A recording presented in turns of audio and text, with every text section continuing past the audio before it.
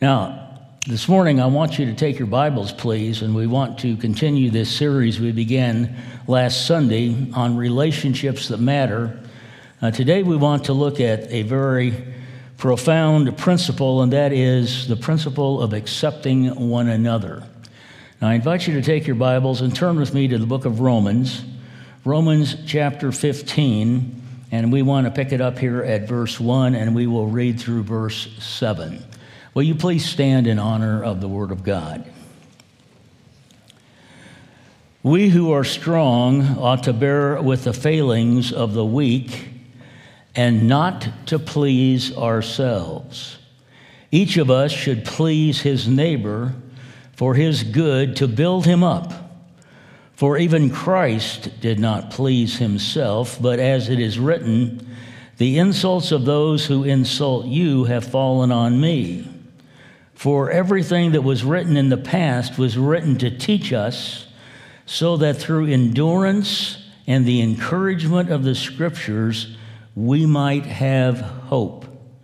May the God who gives endurance and encouragement give you a spirit of unity among yourselves as you follow Christ Jesus, so that with one heart and mouth you may glorify God and the Father of our Lord Jesus Christ. Accept one another then, just as Christ accepted you in order to bring praise to God. Let's repeat that verse together, can we? Accept one another, then, just as Christ accepted you in order to bring praise to God. That is a principle that will change our lives as the people of God. Father, we do love you. We thank you for the privilege of studying your word. Open our hearts and our minds to your truth. We will praise you forever. In Jesus' name. Amen. You may be seated. Within the heart of every single one of us is an innate desire to be accepted. We want to have those around us accept us, to welcome us, to feel a sense of kinship and acceptance. Something that all of us, I'm sure, if we're honest with ourselves, is something that all of us need. Max Lucado, some time ago, related an interesting story about he and his wife. For some reason, his wife went out and bought a monkey and brought it into their home. He brought it into their home, and Max wasn't really excited about this at all. And he said to his wife, well, where's he going to eat? Well, at our table. Where's he going to sleep? In our bed. Well, what about the odor? Well, she said, I got used to you. I guess the monkey can too.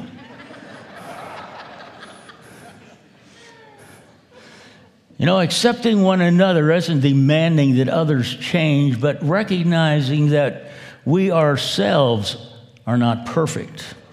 And we have a long ways to go and to grow. But being accepted is very important. I remember as a kid, just a little kid, in elementary school wanting to be accepted. I didn't want to stand out from the crowd. I just wanted to be fun with the rest of the kids. High school came along, and there was that same need to feel accepted, to be wanted. Didn't want to be treated any differently because I was a preacher's kid. And then it came to college, and again, you have a desire to be accepted, to be able to hold your ground and to make a contribution to others around you. And I found out that even as a pastor, it's important to feel accepted. That's one of the wonderful things that Sandy and I have felt ever since we came here. You love us, and you've accepted us, flaws and all. It's important for all of us to have that sense of camaraderie, of being accepted. Nobody wants to be a round peg in a square hole. None of us enjoy being on the outside looking in. We want to be on the inside looking out. And the Word of God makes it very clear that when we come into a personal relationship to Jesus Christ, that God himself accepts us. He welcomes us with open arms. He doesn't remain distant from us. As Christ followers, God accepts us. That is a marvelous truth that we need to hang on to today. Paul speaks about this very specifically over in Ephesians chapter 1. Keep your finger there in Romans 15, but flip over to Ephesians chapter 1, beginning at verse 3. Paul writes, "Praise be to God and Father of our Lord Jesus Christ, who's blessed us in the heavenly realms with every spiritual blessing in Christ. For he chose us in him before the creation of the world to be holy and blameless in his sight. In love he predestinated us to be adopted as his sons through Jesus Christ in accordance with the pleasure of his will, to the praise of his glorious grace, which he has freely given us in the one whom he loves." Now, I want you to focus on that phrase, which he has freely given us in the one he loves. The King James translates it a little bit differently. It translates it this way, wherein he has made us accepted in the beloved. That word given, freely given us, is a word which means he has pursued us with grace. He has encompassed us with favor. And as new creations in Jesus Christ, we have experienced the acceptance of God. At one time, we were nobodies, but now we're somebody because God has accepted us because of our personal faith in Christ. Not only does he accept us, but he also equips us as Christ followers with at least two new capacities. Number one, the first capacity is that we're able to accept ourselves. Indeed, the deeper we are in love with Jesus, the greater will be our ability to accept ourselves' weaknesses as well as strengths.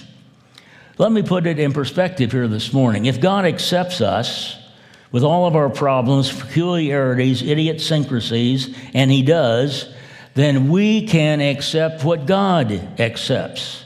We're able to love our neighbor as we love ourselves. In fact, Jesus speaks about this over in Matthew chapter 22, beginning at verse 37, where he says, "Love the Lord your God with all your heart, with all your soul, with all your mind. This is the first and greatest commandment, and the second is like it. Love your neighbor," notice, "as yourself." To love ourselves does not mean that we worship ourselves or succumb to the myth that we are a law unto ourselves and can do anything that we please. That's totally moronic. Paul Vitz, in a perceptive book, Psychology as Religion, The Cult of Self-Worship, cites the following as illustrative of selfish jargon, which is not consistent with our Lord's teaching here in Matthew. He describes self-love this way: "I love me. I'm not conceited. I'm just a good friend to myself. I like to do whatever makes me feel good," unquote. Now, that's not accepting ourselves. That is self-worship. And self-worship in the eyes of God is idolatry. And there are many individuals today that are so hung up on themselves, everything has to revolve around them, and it becomes idolatrous because their focus is not on others, it is on themselves. And obviously, the Scripture teaches that we are not to get hung up on ourselves. To the contrary, the Bible says we're to deny ourselves and take up our cross and follow Jesus. But this passage makes it clear that if we haven't accepted ourselves, we haven't accepted that which God has accepted. And we fail to understand this wonderful truth that God has accepted us. And so many people go around in life feeling down on themselves, feeling that no one has accepted them, when in reality, if they know Jesus Christ as their Lord and Savior, the God of the universe has accepted them, and they need to be thankful and accept others all around them. And that leads us to the second truth. We not only are able to accept ourselves, but number two, we're able to accept others. When our love for Christ is growing, we will have the capacity to love our neighbor as we love ourselves. And Paul picks up on this theme here in the book of Romans. If you look over at chapter 14 and verse 1, notice what Paul says: "Accept him whose faith is weak, without passing judgment on disputable matters." And then in John 15 and verse 7, the verse that we said together, "Accept one another then, just as Christ accepted you, in order to bring praise to God." You see, the more we grow in our walk with the Lord, the better prepared we are, not only to accept ourselves, our weaknesses, as well as our strengths, but we will display this love in action by loving and accepting others. Jerry Cook, in his book, Love, Acceptance, and Forgiveness, expresses it so well. Quote, he said, "We're going to love and accept people, and if you don't want to love and accept people, you're in the wrong place, because this church is going to love people." Here at East Bay Calvary, we desire to love others. We want this to be a people place where people matter, where people accept one another, and where people love one another. And I want you to come with me, and let's study this a little bit more in detail in terms of this relational connection of accepting one another. Now, what does this all mean? Number one, it means we no longer pass judgments on others. We no longer pass judgments on others. And you see this in these two chapters, Romans 14 and Romans 15. Now, to give you a little bit of the context here, there were weak believers in the church, and there were strong believers in the church. And the strong believers are judging and criticizing the weak ones. And they're arguing over their diets and special days. Some are carnivores. They only eat meat. Others are vegetarians. They only eat vegetables. And Paul encourages both these two groups, these various factions, to put this foolishness behind them, and instead of judging and passing criticisms on one another, he encourages them to accept each other. He specifically says that the spiritually strong are not to pass judgment on the spiritually weak. You see this in chapter 14 and verse 1. "Accept him whose faith is weak, without passing judgment on disputable matters." Well, what does that mean? It means that different people are going to have different opinions. It's okay to have differences of opinion.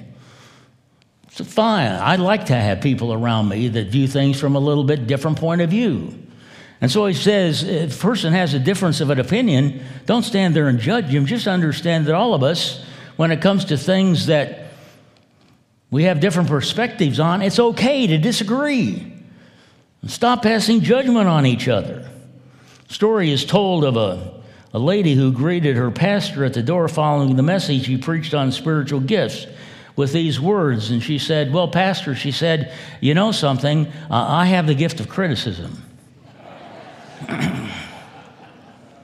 And the pastor looked at her and said, "Well, do you know about the story about the person who was given talents and he was only given one talent? What did he do with that one talent?" "Well," she said, "he went out and buried it." Pastor said, "I suggest you do the same thing." You know, we are so quick to judge each other. It's very interesting, is it not? And it's usually over things where there's legitimate differences of opinion. It's amazing to me how so many of us in the church get all hung up that we have to do things a certain way, and we don't allow for differences, and we get hung up on that. A critical, judgmental spirit toward others needs to be buried for several reasons here in Romans 14. Notice the first reason it's to be buried. God accepts us. Notice verse 3. The man who eats only, or the one who eats everything must not look down on him who does not, and the man who does not eat everything must not condemn the man who does. Notice, what does it say?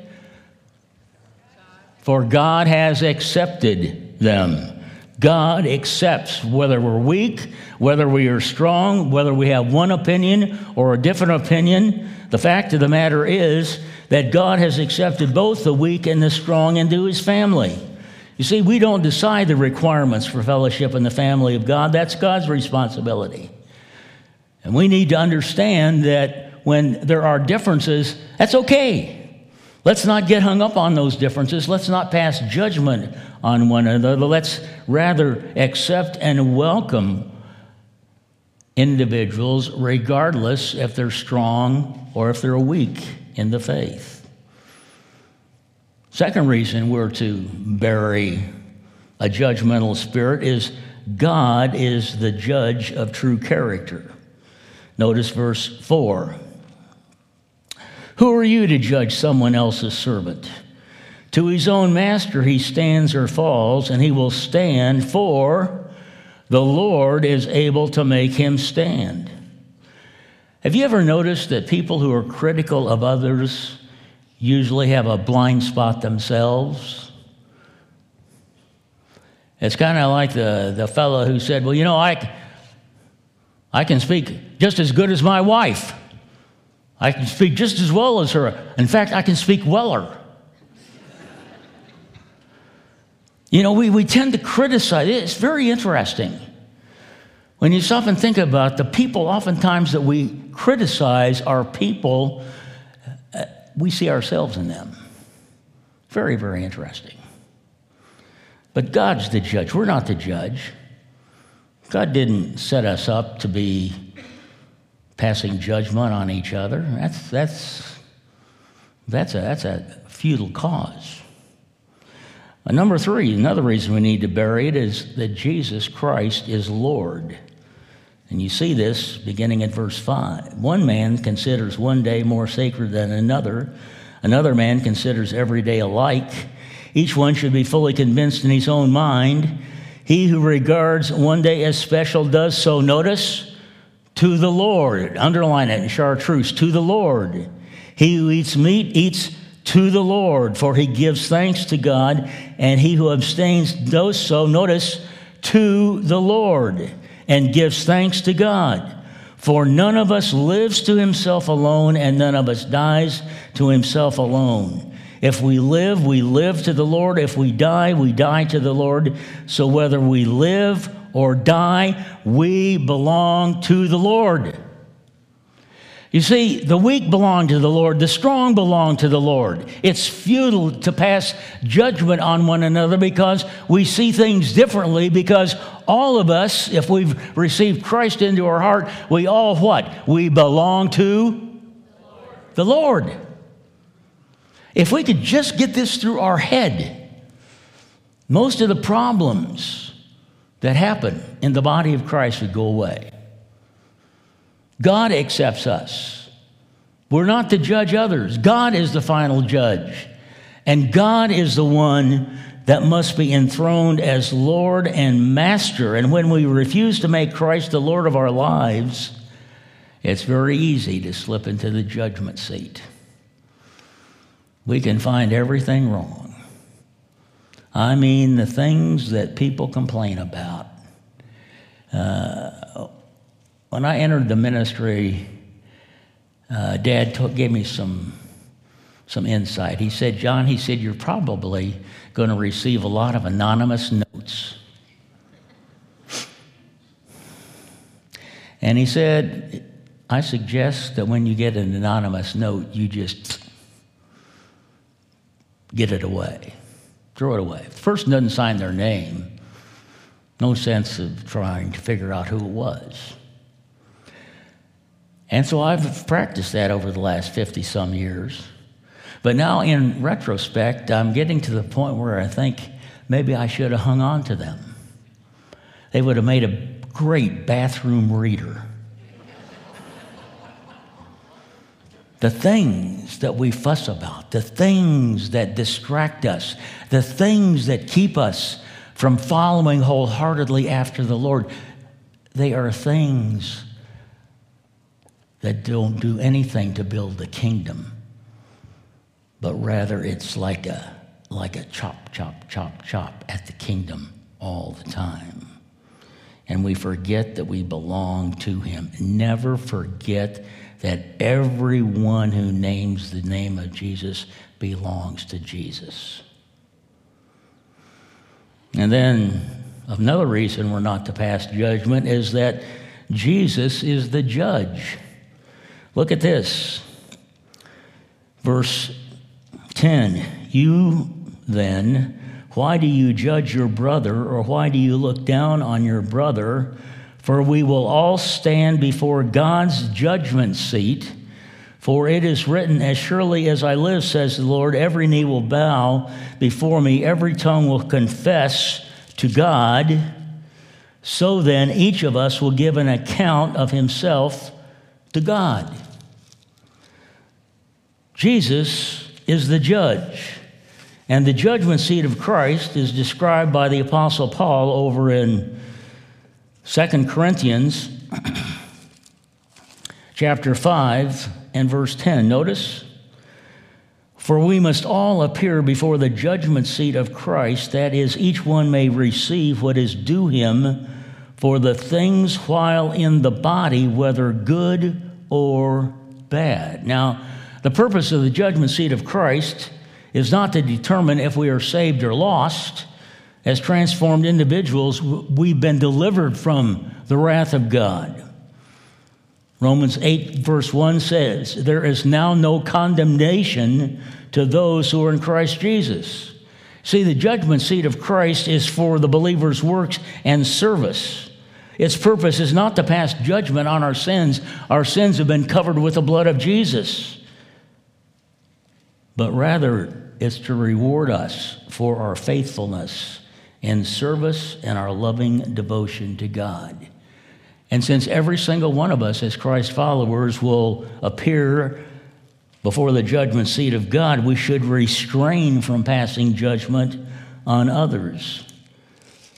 Notice verse 13, therefore, of Romans 14, there it is again. See, the therefore is following up on what he said about everybody giving an account. Therefore, since we all must give an account to God, therefore let us stop passing judgment on one another. Instead, make up your mind not to put a stumbling block or an obstacle in a brother's way. Secondly, he says in this passage that the spiritually strong are to support those who are spiritually weak. And here in Romans 15 and verse 1, he puts it this way. He says, we who are strong ought to bear with the failings of the weak and, notice, not to please ourselves. When we are pleasing ourselves, that oftentimes gets in the way of us accepting others. Now, to bear with means that we continue to lift up or we continue to endure alongside with those who are not strong spiritually. Now, a person that's criticizing and judging others is weak in the faith. And they need strong Christians to come around them to help them to know that that kind of a lifestyle is futile. Why are the strong to bear the failings of the weak? He gives us several reasons. It's right here. Verse 1, first of all, we're to bear the failings of the weak to overcome selfishness.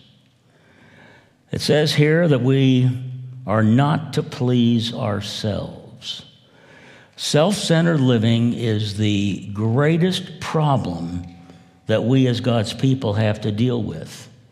People with no faith are selfish.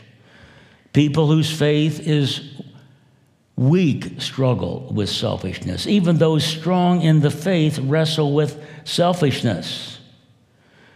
We're not born into the family of God to please ourselves, but rather to please those around us. Notice verse 2 of Romans 15. Each of us should please his neighbor for his good, to build him up.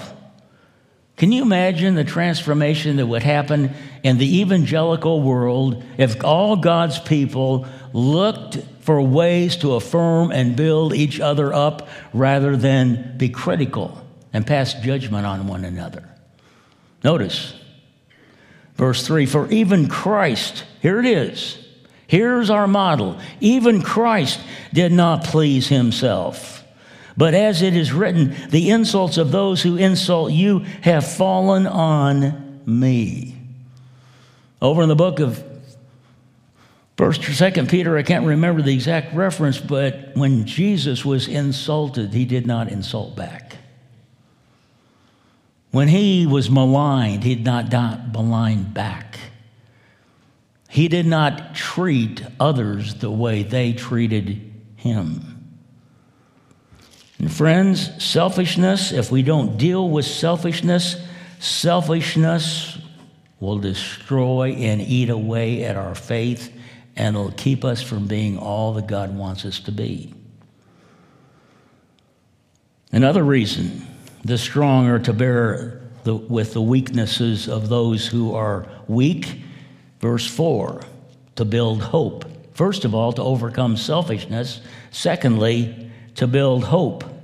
Notice, for everything that was written in the past was written to teach us, so that through endurance and the encouragement of the Scriptures we might have, there it is, hope. And friends, it's as we keep our eyes on Jesus and as we endure and as we encourage one another, it builds a sense of tremendous hope. Let me tell you, our world desperately needs hope. And that hope comes when we as God's people are there for one another. And we are not known to be at odds with one another. We are known to love each other and to lift up each other and to encourage one another so that all of us can endure until one day we receive that wonderful word from God, well done, thou good and faithful servant. First of all, to overcome selfishness. Secondly, to build hope. Thirdly, to foster unity. Look at verse 5. May the God who gives endurance and encouragement give you a spirit of unity among yourselves. These next words are very important. Look at the text. As you follow Christ Jesus, so that with one heart and mouth you may glorify God and the Father of our Lord Jesus Christ. The strong are to support the weak so that unity in the body can prevail. And where there is a mutual acceptance of each other and we love each other, regardless whether we're weak or strong, then the church experiences unity and joy. But what happened, for example, at the book in the city of Corinth, the church of Corinth? When Paul was there, he identified all kinds of factions in that church. One of the factions said, well, I'm of Paul. Another one said, no, I follow Apollos. And someone else said, I follow Peter. And then some of the super spiritual ones said, well, I follow Christ. They're all following different individuals. You can't build a dynamic church when there are factions in the body. It's exactly what it is. We've got to get our eyes off people. Get your eyes off Paul, off Apollos, off of Peter. Our eyes must be upon the Lord Jesus Christ. And when there is that kind of acceptance of each other, there will be unity, because where God is honored, unity reigns. And you see this very specifically in verse 6 of chapter 15 when he says, so that with one heart and one mouth you may glorify the God and Father of our Lord Jesus Christ. First of all, we are there to lift up the weak, to overcome selfishness, to build hope, to foster unity. Next, to praise God. Notice, accept, verse 7 of chapter 15, accept one another then as Christ has accepted you in order to what? Bring, oh, that was weak. Bring praise. There it is, right in front of us. Bring praise to God. If we want to bless the heart of God, if we want the courts of heaven to be filled with joy, the strong will accept the weak, and the weak will accept the strong. And when such a climate of acceptance prevails, God is praised. The attention is taken off us, and all the attention, all the glory goes to God for what he has done within the hearts and lives of his people. And when we rejoice in the reality that God has accepted us, and we have accepted ourselves and others non-judgmentally, we'll begin to see God do things that are beyond anything we could ever imagine. Our church will resound with praises to God. Can you imagine, just for a minute, can you imagine what Calvary East Bay can ultimately become when we learn to accept each other unconditionally? We accept each other as Christ has accepted us. Christ is our model. And when he is our model and we are practicing that kind of spiritual unity, let me tell you, the gates of hell cannot prevail against it. The church will grow. It will touch the community. People will not be talking about differences of opinion. They'll be saying, hey, there is a church that has fallen deeply in love with Jesus. Now, I want us to look at one other passage here this morning. We no longer pass judgment on others when we accept each other. But number two, we no longer play favorites with others. And I want you to turn with me to the book of James. James chapter 2, and we're going to just take a quick look at this. Could spend quite a bit of time on this, but we no longer play favorites with others. Look at chapter 2 and verse 1. He gives us a very strong command. He says, my brothers, now notice the key phrase there, as believers. He's not talking here about the world. He's talking to the church. He's talking to the body of Christ. He says, my brothers, as believers in our glorious Lord Jesus Christ, and here's the strong command, don't show favoritism.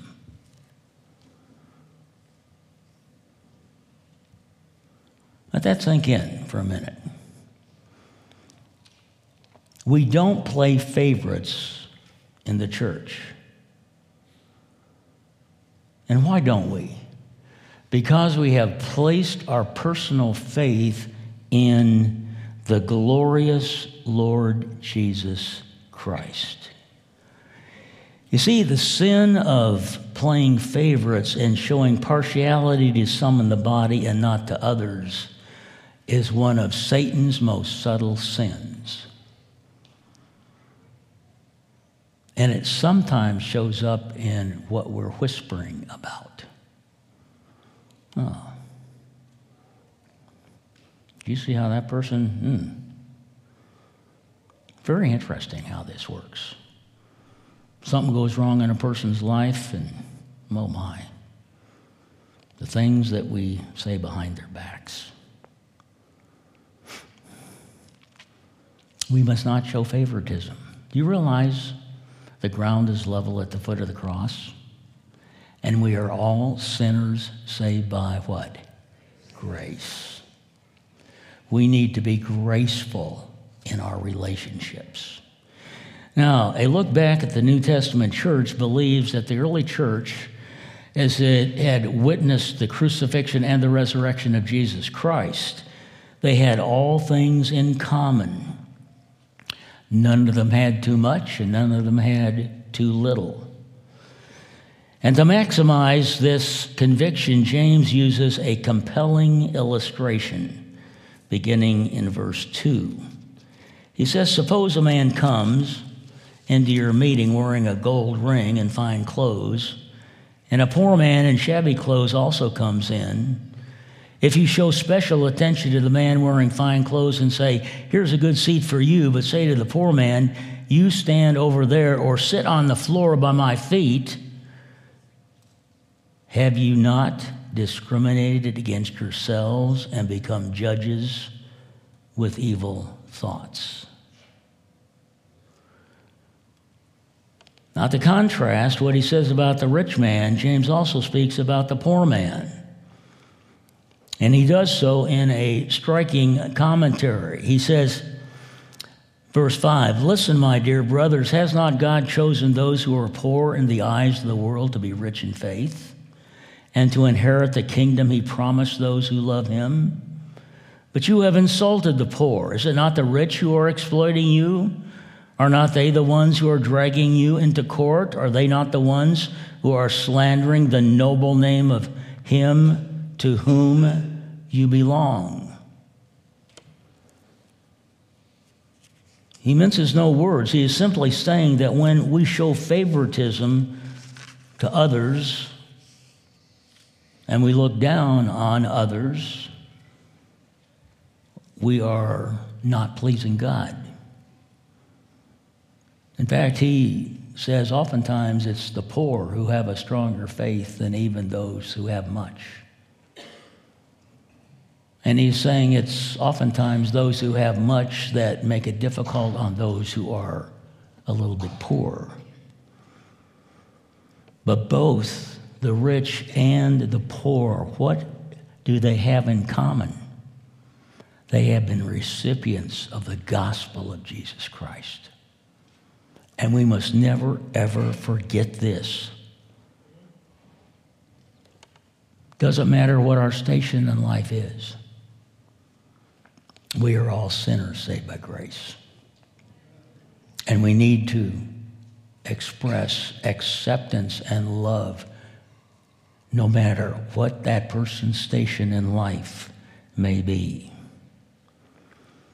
And when that begins to take place, Christian cliques break up. We stop showing favors to certain individuals so that we can advance ourselves. We forget about the position another person has in the world before reaching out to them. There's no longer jockeying for place or position. There's no more one-upsmanship being practiced. We no longer label others as worthy or unworthy of being accepted. We accept all because all of us are unworthy apart from the grace of the Lord Jesus Christ. As a pastor, God is my witness. I have tried to treat every person that enters the doors of the church exactly the same way. I've endeavored to show people equal concern and care. But I've had individuals in the church over the last 50-some years try to buy me off, try to extend special things to us so I would cave to their wishes and their desires. But when they find out that I'm not for sale, and they can't manipulate me, they usually disappear into the woodwork. But you know something? I can go to sleep at night with a clear conscience. I'm not beholding to anyone other than the one who loved me and gave himself for me. What's the point of all this?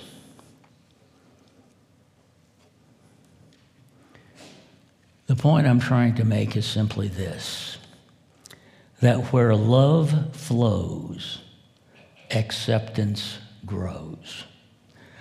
The more deeply we love Jesus, the greater will be our desire to be accepting of each other, regardless whether we're weak or strong. And when we live this way, there is someone up in heaven, the one who has accepted us. And the Lord Jesus Christ and the angels of heaven are up there cheering us on. They're actually clapping as they see us no longer passing judgment on others. They are actually celebrating, as Max Lucado says in his book, the applause of heaven, because they are seeing the body of Christ. Let's start clapping. They are seeing the body of Christ loving Jesus and loving him supremely and no longer passing judgment on each other. Let me tell you, it changes everything. And again, as I've said before, and I say it to myself, all too often we forget that Jesus is praying for us, and we forget that God watches over everything that we say. You know, there's an interesting passage, just comes to my mind right now, but the passage is, every idle word that we speak, one day we'll have to give an account. And that's why we need to pray that prayer of the psalmist. Let the words of my mouth and the meditation of my heart be acceptable in your sight, O Lord, my strength and my Redeemer. Let's pray. Father in heaven, we love you. You are so good to us. You have accepted us in the beloved. You've accepted us with our warts and all. And you've made things very clear in your word that as we fall more deeply in love with you, we stop passing judgment on others. And we no longer play favorites. And we seek to lift and to build and to encourage and to just lift up to you every day, everyone that crosses our paths. Lord, help us to be an accepting place where people are falling more and more in love with you. In the matchless name of Jesus we pray. Amen.